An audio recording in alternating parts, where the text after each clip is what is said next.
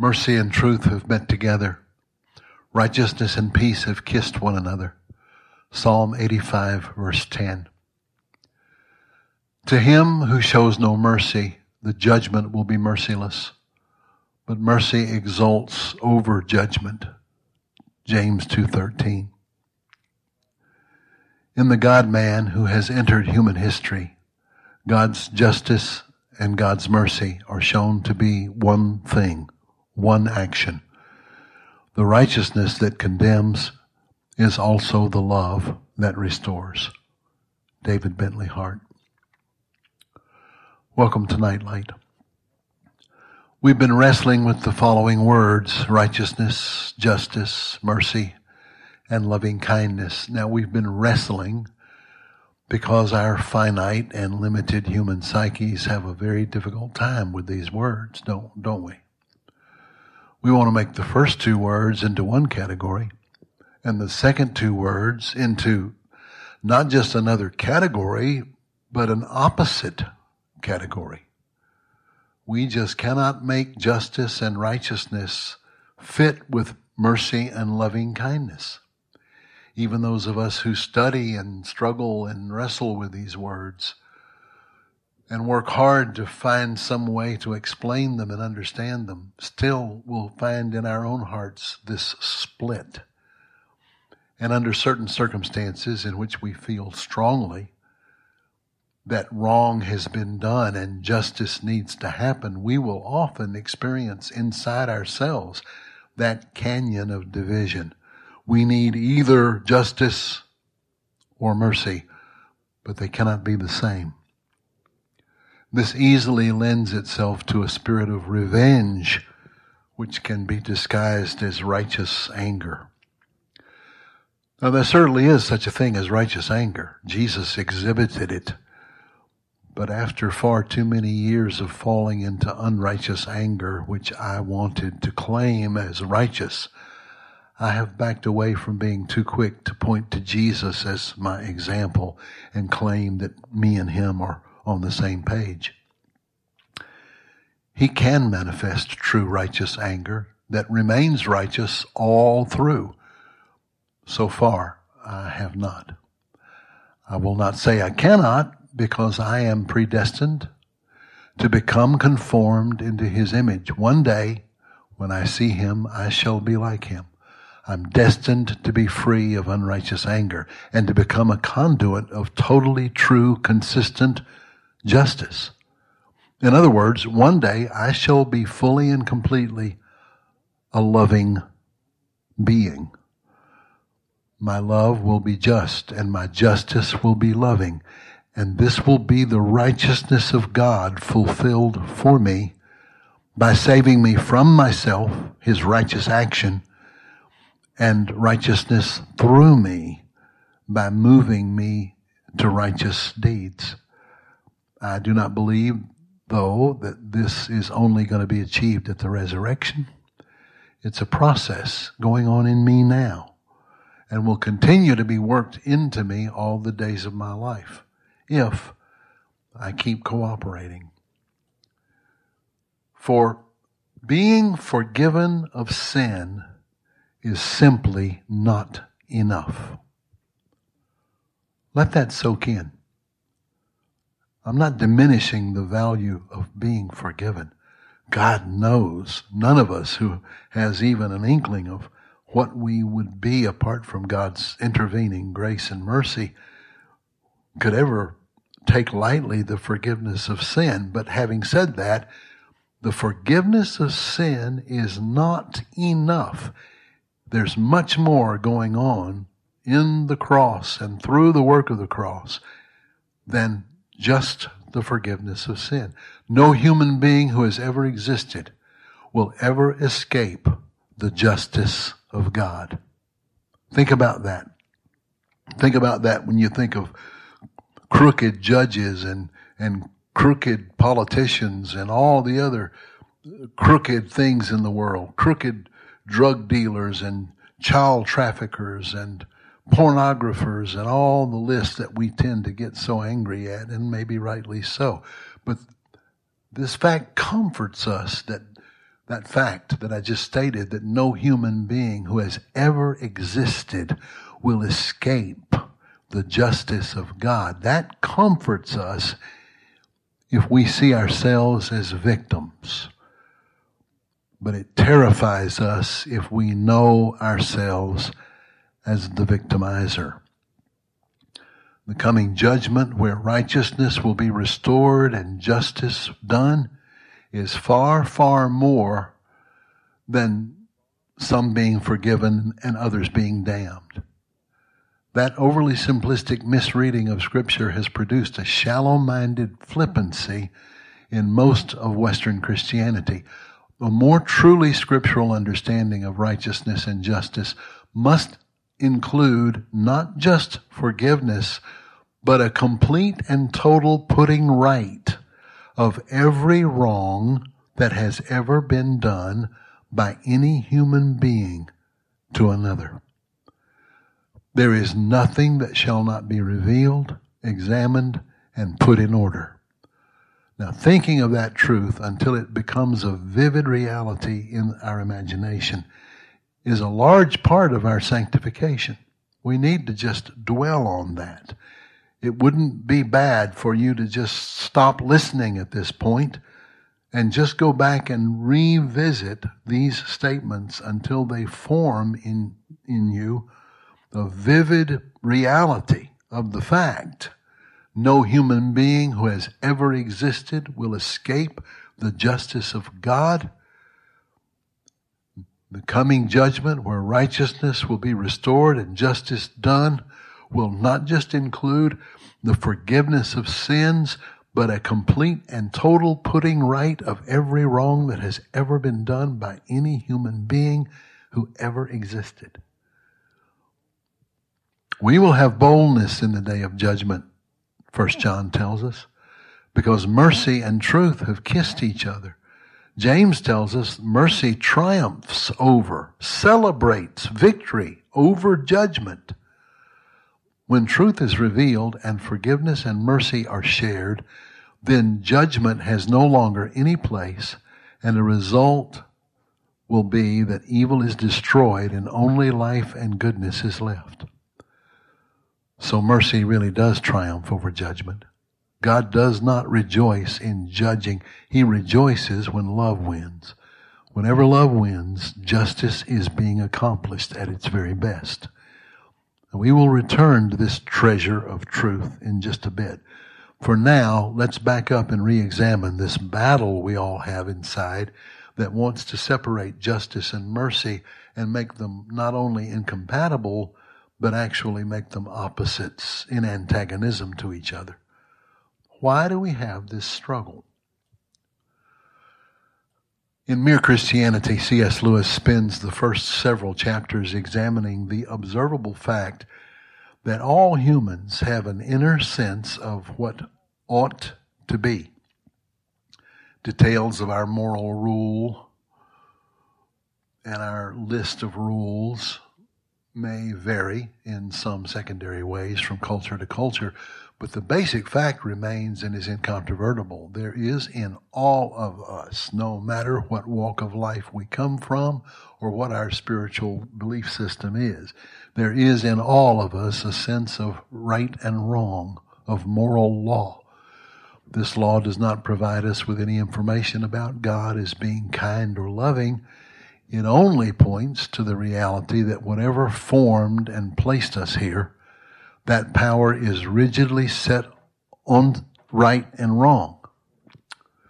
What follows here is an extensive quote, and since I cannot improve on Lewis's words and don't want to miss anything he has to say about this, I'm going to include the extensive quote. Just keep in mind, I'm quoting for quite a while. Lewis says, "We have two bits of evidence about the somebody, capital S, who is behind our existence. One bit of evidence is the universe he made. If we use that only as our clue, then I think we should have to conclude that he was a great artist, for the universe is a very beautiful place. but also that he is quite merciless and no friend to man. For the universe is a very dangerous and terrifying place. The other bit of evidence is that moral law which he has put into our minds. And this is a better bit of evidence than the universe, because it is inside information. You find out more about God from the moral law than from the universe in general, just as you would find out more about a man by listening to his conversation than by looking at a house that he has built. Now, from this second bit of evidence, we conclude that the being behind the universe is intensely interested in right conduct, in fair play, unselfishness, courage, good faith, honesty, truthfulness. In that sense, we should agree with the account given by Christianity and by some other religions that God is, quote, good. But do not let us go too fast here. The moral law does not give us any grounds for thinking that God is good in the sense of being indulgent or soft or sympathetic. There's nothing indulgent about the moral law. It is hard as nails. It tells you to do the straight thing, and it does not seem to care how painful or dangerous or difficult that is to do. If God is like the moral law, then he's not soft. It's no use at this stage saying that what you mean by a good God is a God who can forgive. You're going too quickly. Only a person can forgive. And we have not yet gone as far as discussing a personal God yet. A God who can forgive. No, the God who is behind the moral law, as far as a power behind the moral law, and is more like a mind than anything else. But it may be very unlike a person. If it is pure impersonal mind, then there may be no sense in asking it to make allowances for you or let you off the hook, just as there is no sense in asking the multiplication table to let you off when you do your sums wrong.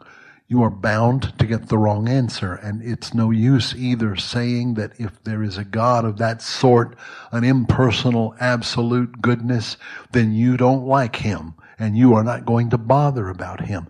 For the trouble is that one part of you is on his side and really agrees with his disapproval of human greed and trickery and exploitation.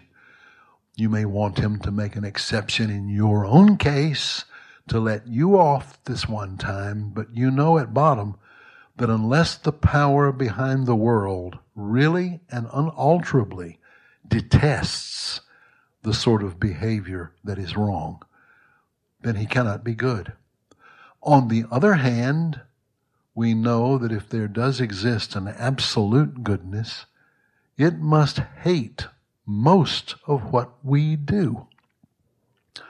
Now that's a terrible fix that we're in. If the universe is not governed by an absolute goodness, then all our efforts are in the long run hopeless.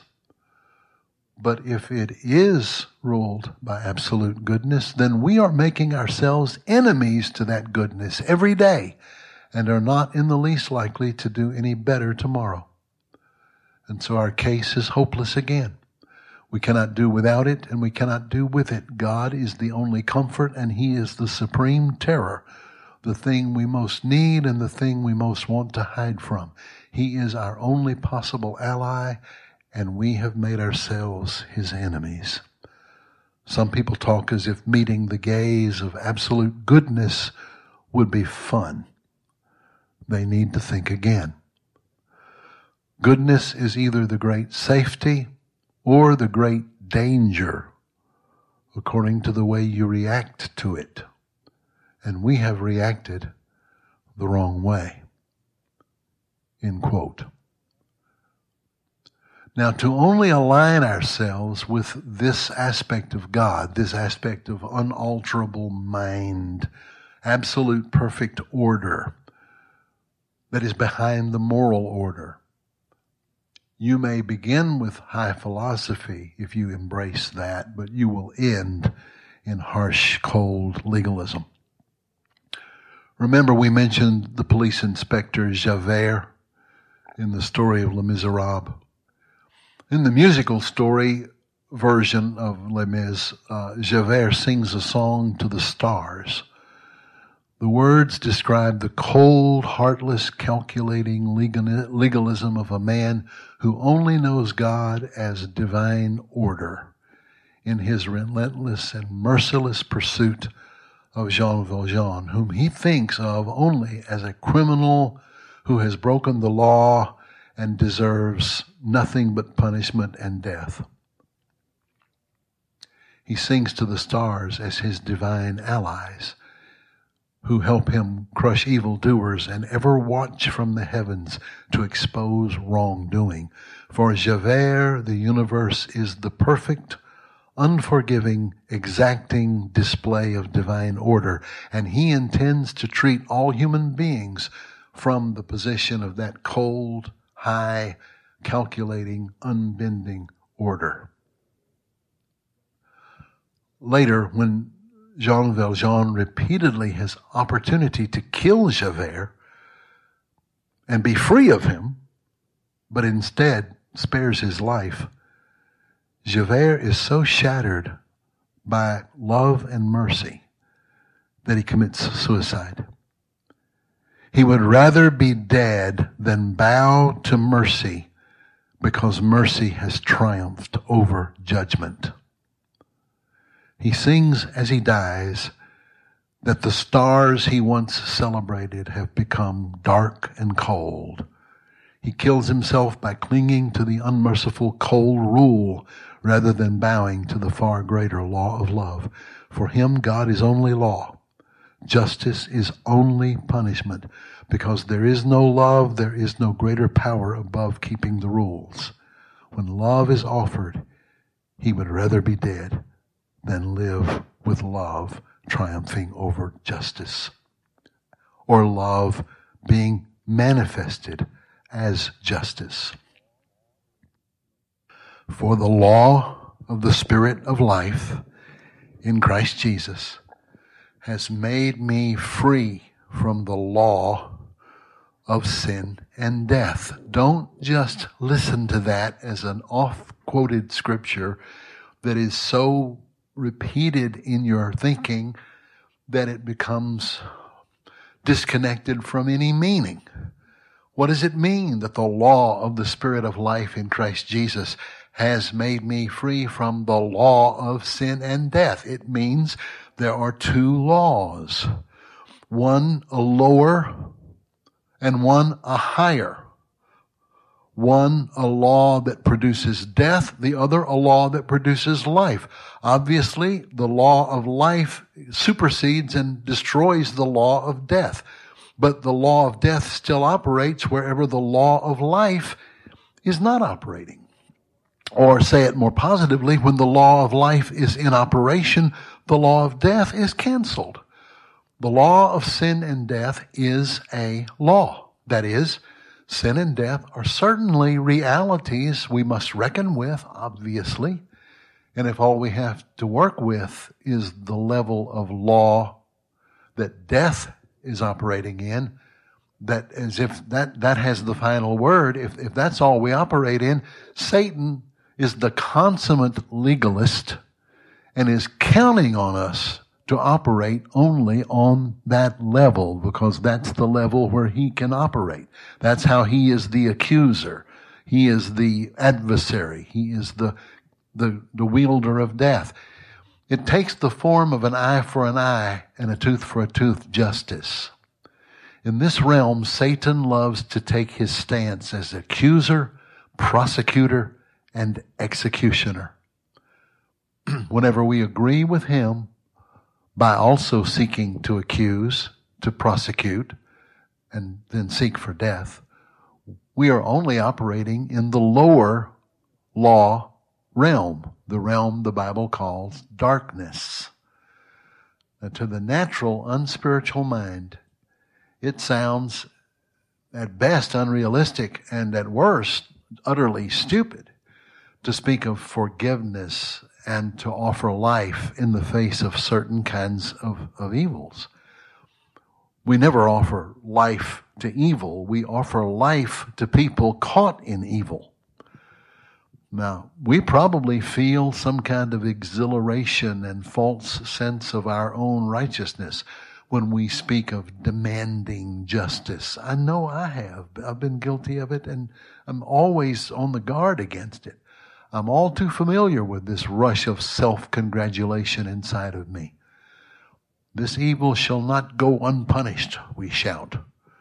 And if indeed the only kingdom we seek is the lower kingdom, where the law of the spirit of sin and death is operating, then what Paul refers to as principalities and powers, that's the realm of sin and death, where the law, these are laws. They operate, and they operate under the power of principalities and powers of darkness. They'll come to the support of our efforts for our level of lower justice. Every moment of every day, these demonic forces, disguised as the legal system, the economic system, the entertainment system, the educational system, the medical system, and yes, most certainly the religious system, though they may at times be tools in which good can somehow happen, that's only by grace. Ultimately, these systems are weapons of satanic enslavement, injustice, and death. Satan is the God, little g, of the world system. We who say we believe in Jesus are called to live in a higher reality. We do not deny the lower system. Of course we don't deny it. How could we deny it?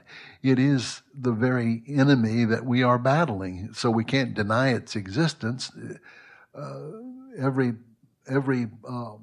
force that we're engaged in, we're engaged to encounter it, expose it, and overcome it, manifesting God's victory over evil, not by more evil, not by fighting evil with evil, but by manifesting good.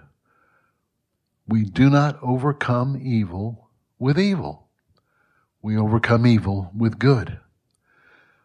This is not some weak, mamby-pamby effeminacy. It's a law of reality. You cannot overcome evil with evil. It's like bathing in mud to get rid of mud. You can only overcome evil with its opposite. That's why we forgive. Never because we're just seeking some shallow, let's all just get along religious sentimentality. It's just the opposite. The Christian is the only one who is taking evil seriously enough to recognize that on the earthly level, in the lower shadowland realm of this present darkness, there can never ever be any true justice accomplished on that level. And because the believer in Jesus knows this to be true, he or she confronts the evil as it really is, resists the spirit of evil by forgiving, rescuing, and reconciling people out from the grips of that evil. In that process, the lower level of the law of sin and death continues to grind out its destructive products. It keeps working and will until it is finally brought to an end by the return of the King. And many suffer and die in the struggle with and against its continued daily workings. But this law of sin and death does not hold the final word on anything. Jesus has already defeated it and made its claims null and void. So no matter how it decrees unrighteous decrees and hands down unjust sentences and cuts life into pieces, it will not have any last word on any issue of life or death. The last word belongs only to the one who came down from heaven, humbled himself beneath the weight of all the world system's injustice, and taking it upon himself, then rose up out from death, and in that action tore death's fangs out, rising in total conquest over the law of sin and death. And in that ultimate cosmic event, Jesus alone made it possible for the only true justice to come into being. It will be justice which can only be manifested by mercy. To borrow from Brian Stevenson's poetic prophetic term, from which the title of his excellent book of the same name came, at the end of all things, there will be justice. It can only be just mercy. That's why James warns us in chapter 2 that we've referred to several times, that wherever there are those who refuse to operate in mercy, their justice will be an unmerciful judgment. For this is not an angry retribution from God against them as much as it is the logical fact. If mercy is rejected, that is, the law of the Spirit of life in Christ Jesus, then there is only one other realm in which to operate, and that would be the lower realm of the law of sin and death. There is no third option. So again, at the end of all things, there will be just mercy. For it is not possible for human justice to ever achieve any possibility of equality to put right and wrong in their proper place. It's not possible. Try to imagine some scenario where it might happen. Where mere material possessions are concerned, yes, I'll concede that which can be quantified and given a monetary price tag, then yes, I can pay you back for your lost cow by replacing it with my living cow. And even that can never be totally perfectly equal, can it? Because we don't know all the different details. But where the unfathomable, irreplaceable preciousness of human life is concerned, the execution of the murderer is no justice.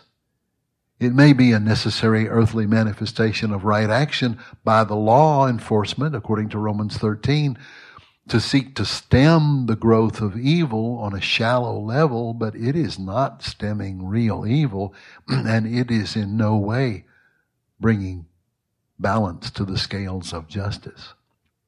It cannot restore the broken heart, or return the taken life, or mend the shattered memory, or cleanse the bitter rage going on in the souls of all concerned. The only hope for justice is just mercy.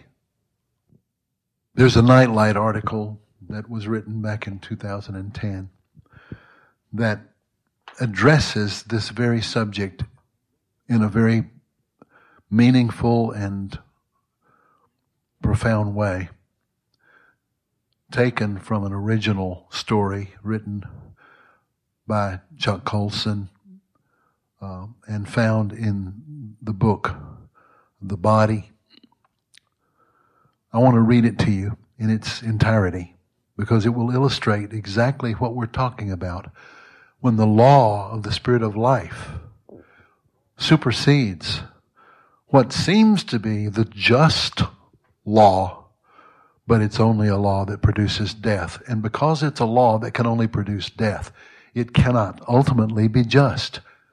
Just laws that are truly just produce life, not death. Christ has demonstrated that fully in his cross and resurrection. Just listen to the story. A true story. Bob McAllister didn't have to take time from his prestigious world to enter the other world, which he had come to care for so deeply. The South Carolina State Penitentiary was only a few miles from the plush mahogany and leather surroundings of his own state government office. Yet the two worlds, so close in physical proximity, could not have been farther apart. Bob served as aide to the governor But in whatever spare time he could muster, he took a short drive and entered the long corridor that transferred him from the atmospheric heights of public success to the lowest depths of individual despair. Bob had led many a prisoner to Christ in the years of his service. He thought he had seen most of the worst, but he was not prepared for the encounter he had one Friday night in October of 1985. While making his way back through the harsh hallway after an evening of ministry to various inmates, Bob was tired and ready to get home to Carol. But he felt an urge to stop at one more cell. Its inhabitant looked like a pale, cadaverous, dirty wax wraith sitting on the cold concrete, surrounded by strewn papers, half-eaten rotted food, tissue paper, and old issues of Playboy and Penthouse. The cell stank, but its inhabitant reeked far worse. Long, dirty, blondish hair and matted beard seemed to be draped over a rubber mask instead of a human face. There was no sound or movement except one, the scurrying noise of scores of roaches which were meandering uninterrupted over the prisoner's head and covering his entire body. Suddenly, Bob realized that he had met this inmate before. He called him by name, attempting to rouse him into some kind of response, though Bob was not from a church background that had ever seriously given attention to such a concept. Suddenly, he became overwhelmed by a horrifying, invisible, but palpable presence, as if Bob had entered forbidden territory. This presence would not allow its victim to move or even speak. A demonic prisoner, kept in the power of its prison. Bob called on the name of Jesus to break the hold in the cell. Then he cried out to his embalmed victim, "Rusty, just say the name of Jesus. Call on his name. Say his name." Nothing happened for a few minutes. Then the frozen lips moved slowly. "Jesus," he whispered. "Jesus. Jesus." To Bob's amazement, it was as if Rusty was slowly thawing. "Son, look at what you're living in." Bob continued to speak to him, guiding Rusty to ask Jesus to bring him back to life, to cleanse his heart and mind as well as his body. As Rusty nodded his head in agreement with Bob's words, the washing began. For the first time in 15 years, cleansing streams began to drip from Rusty's newly awakened eyes. Who was Rusty? Well, once upon a time, there was a beautiful little blonde-headed boy who chased squirrels and watched circling hawks, who laid in the grass near his favorite fishing hole, dreaming the dreams boys are supposed to dream. This was the only reprieve from his father's cruel tirades. As Rusty grew bigger and stronger, so did his anger, resulting in his leaving home. He slept in ditches and barns and learned to soothe the ache, first with weed, then with liquefied amphetamines straight into his veins. By 19, he went to state prison for stealing a case of beer. After his release, he looked for men of like nature, but always older, for even in his drug-induced stupor, he knew what his heart was longing for. He longed for a father figure. He hooked up with Scar, whom he would sometimes introduce as his father. Scar began teaching Rusty the finer points of making fast money. Reinforced with drugs and whiskey, they set out on a bloody partnership. On February 22nd, 1979, Rusty murdered his first victim in order to steal his coin collection. He then entered a nearby house at random where he, alongside his father figure, shot a couple in cold blood. They continued on to Pawleys Island, where they robbed a store and kidnapped the two lady clerks. After raping them, Rusty shot both of them. One of the women lived and functions today without her lower face intact. Rusty and Scar finished their night in Myrtle Beach at a motel where police finally closed in. Scar shot himself. Rusty was taken into custody and confessed to it all. Still high, but now descending into the horror that clear-mindedness brings, his soul disintegrated as he contemplated the works of his hands. He was easily found guilty and sentenced to death in the South Carolina electric chair. In April of 1980, all appeals had run their perfunctory legal course. As the electrician fitted Rusty's head and limbs with the electrodes, the warden asked Rusty had he any last words. He thought for a moment and then said simply, "I'm terribly sorry for what I have done. Jesus Christ is my Savior. My only wish is that everyone in the world could feel the love I have felt from Him." The death hood was placed over his head. 10,000 volts of electricity surged to their target. Rusty's body collapsed into death. As darkness fell off of Rusty, he stepped into light, there to fully encounter the arms that had been holding him daily in his earthly prison cell. When you read stories or hear stories like the one I just read, are you, like me, at first awakened to your rage against such horrible evil, and an understandable demand rises up in you for, quote, justice? And then as you continue to hear the story and you find out who is this monster who you're longing to see executed? Well, from God's point of view, He's not just the monster about to be executed or the suffering demonized cadaver in the cell covered by roaches. God sees also the little blonde-headed fatherless boy who has already suffered the ravages of abuse before he's old enough to get out on his own. God sees all of that.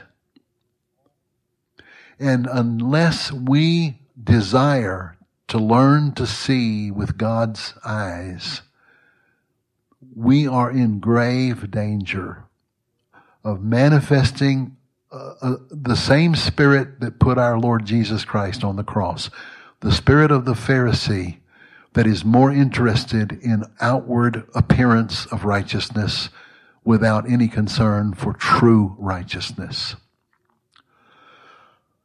Many years ago, I was closely related, though I was not personally directly involved, I was closely related to a story that finally became nationally publicized in Texas regarding the execution of a woman in the Texas state prison. The reason that her story was so widely known and so controversial was because she had been incarcerated just like Rusty was. She was a murderer. Under the power of drugs and demonic influence, she had killed someone with a pickaxe. The time of her execution came, but between the time of her arrest and the time of her execution, she was led to Christ by people who I was closely acquainted with. And over the years, for there was a delay in her execution, something that was rather unusual in Texas, but there was a delay, and in that delay, she evangelized most of the women in her prison block. Not only did she evangelize them, she pastored them, she discipled them. As she was being discipled, she would pass on the truths that she was learning. And so by the time her execution date approached, there were many appeals to the governor's office for a stay of her execution. citing the fact that she was a transformed person. But you see, Javert doesn't care about the transformation of people, because the law of the spirit of death and the law of sin and death only operates in the law of accusation and legalism. Satan, Javert, Phariseeism operates in the realm that is only satisfied with the shedding of blood. And there's never enough blood shed to satisfy the demand.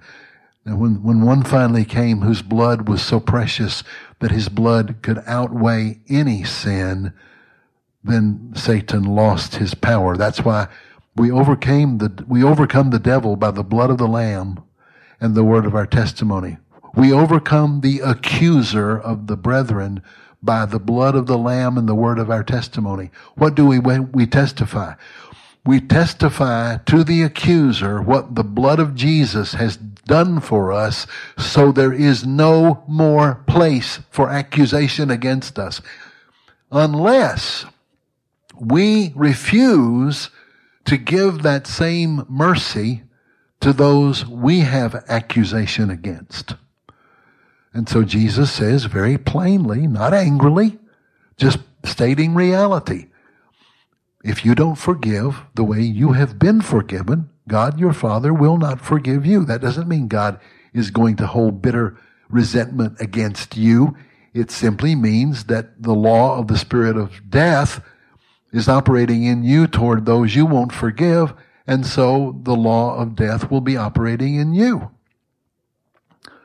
And so God holds that reality in place because it simply is reality. One of the painful memories I have of the time of this story I'm telling you about in Texas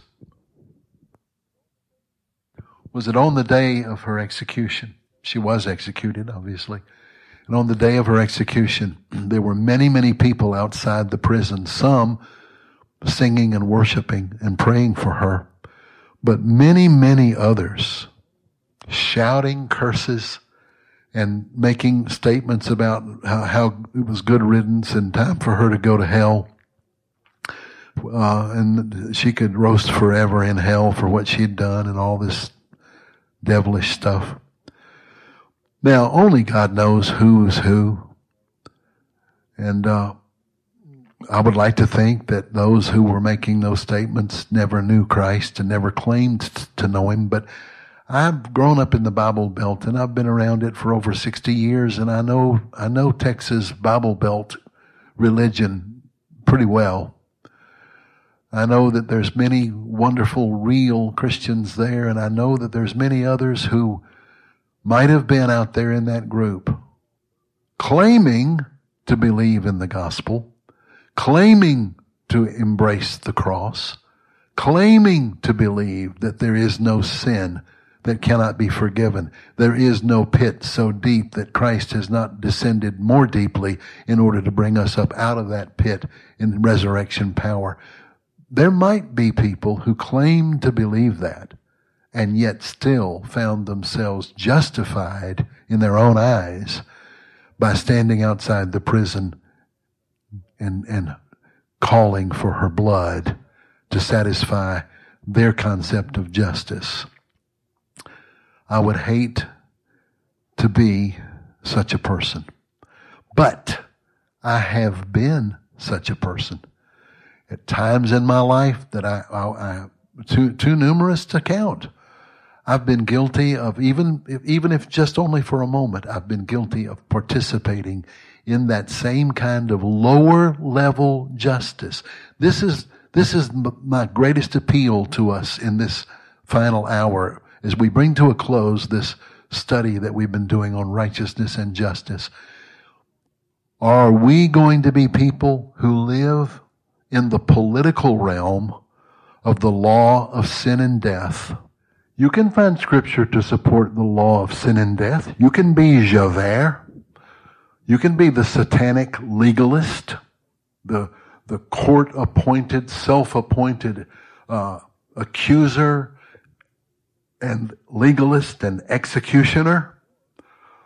Or you can remember that we overcome the devil, the accuser, by the blood of the Lamb and the word of our testimony. What is it that we testify to? We testify to what the blood of Jesus has done for us. And we testify what the blood of Jesus has done for our enemies. And we forgive our enemies. And we operate in the law of life, which supersedes the law of sin and death. I hope that if you don't get anything else out of the hours that we've spent wrestling through these rather difficult subjects, and you do realize we barely touched the surface of it, but we did the best we could with what we had to work with. But let me just tell you one more story in closing that I hope will better illustrate this than me trying to teach on it anymore. Also in Texas, Mary and I, one of our favorite churches in the whole world is at that time was in College Station, Texas. And it was a spirit-filled, powerful church right at the gate of Texas A&M University.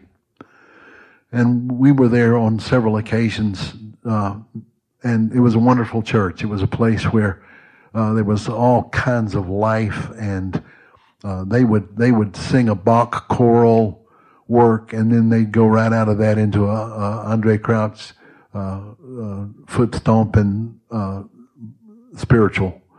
And I remember they had a baptistry made out of a coffin, and they'd wheel the waterproof coffin in and do their baptisms.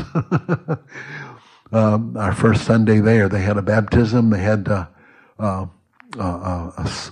wedding. And they had the Lord's table, and somewhere in there I preached. It was full of life.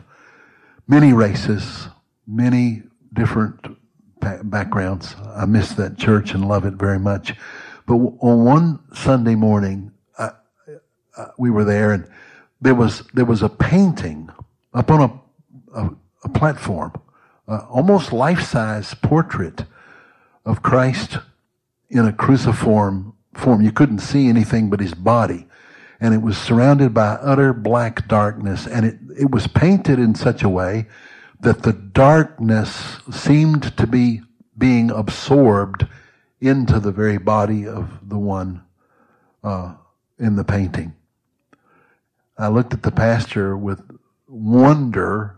He could see the wonder on my face, and I said, "Is this a reproduction of a Rembrandt or something? It's just a magnificent painting." He said, "No, I'll have to tell you about it after the service. It's a long story." Well, I preached. We had communion. The service ended. And then Terry said to me, "This painting has an important story behind it." He said, not too long ago, a woman in our neighborhood who's known by many people and loved by many people was robbed by two brothers. They broke in on her store as she was closing, and they robbed her and killed her. They were soon apprehended. The trial was short. There was not a lot to debate about it. Both of these brothers were sentenced to death by execution. And I was contacted by the mother of these young men and asked that would I go and pray with them and minister to them. He said, I went to the older of the brothers, and I prayed with him, led him to Christ, baptized him in his cell, and then soon after did his funeral. The following execution of the other brother was soon to take place, but he would not see me. He wouldn't let me come. And when he finally was executed, I went with his mother to retrieve his belongings. And when we got to his cell, this painting was part of his belongings.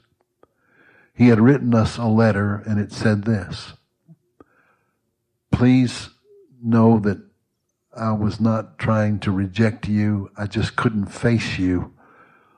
But I faced him." Speaking, of course, of the Lord Jesus.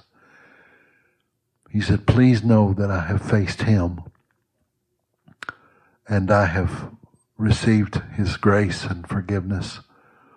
And this painting is just my way of commemorating what He did for me. The painting was remarkable in its exquisite beauty and its expertise of accuracy.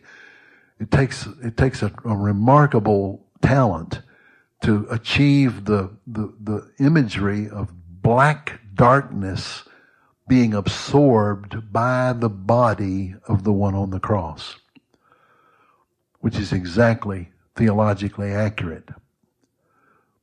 But the most wonderful thing about all this was Terry looked at me by this time with tears in his eyes and tears in our eyes. And he said, you might have noticed today during communion, the last people to be gathered around the communion table, they were the family of the murdered woman and the family of the murderers taking communion together at this altar. And then he said this, I'll never forget it. He held up 3 fingers and he said, 3 dead bodies. And then he made the symbol of 0 with his forefinger and his thumb. And he said, 3 dead bodies and then 0 death. 3 dead bodies, but 0 death. The law of the Spirit of life in Christ Jesus salvaged the murdered woman and salvaged her murderers. And they are 3 dead bodies on the level of the earthly horizontal Shadowlands plane. But on the realm of ultimate reality, they are fully alive, for the law of the Spirit of life in Christ Jesus has made them free from the law of sin and death. There was justice done in that story. It was not the justice of the Texas courts. It was not even the justice of understandably enraged citizens who wanted an eye for an eye and a tooth for a tooth. No, the justice was just mercy. Father, I pray for every one of us, myself first of all. I pray, Lord, that you will remove out of me and out of any other person listening who wants it any lower level justice thinking that would in some way supersede the law of the Spirit of life in such a way that we would be inadvertently thinking we're standing for what's right and just, only to find on the day of retribution of all things and restoration of all things that in our self-righteousness we were hindering true justice by demanding lower level justice. Make us people of the cross, truly. Make us people of the cross, for whom the law of the Spirit of life has completely overcome the law of sin and death. And let that be true for us on national and international levels, and in personal levels, in family relationships and friendships, and in our own private lives with you, Lord. Make us people of just mercy. In Jesus' precious name. Amen.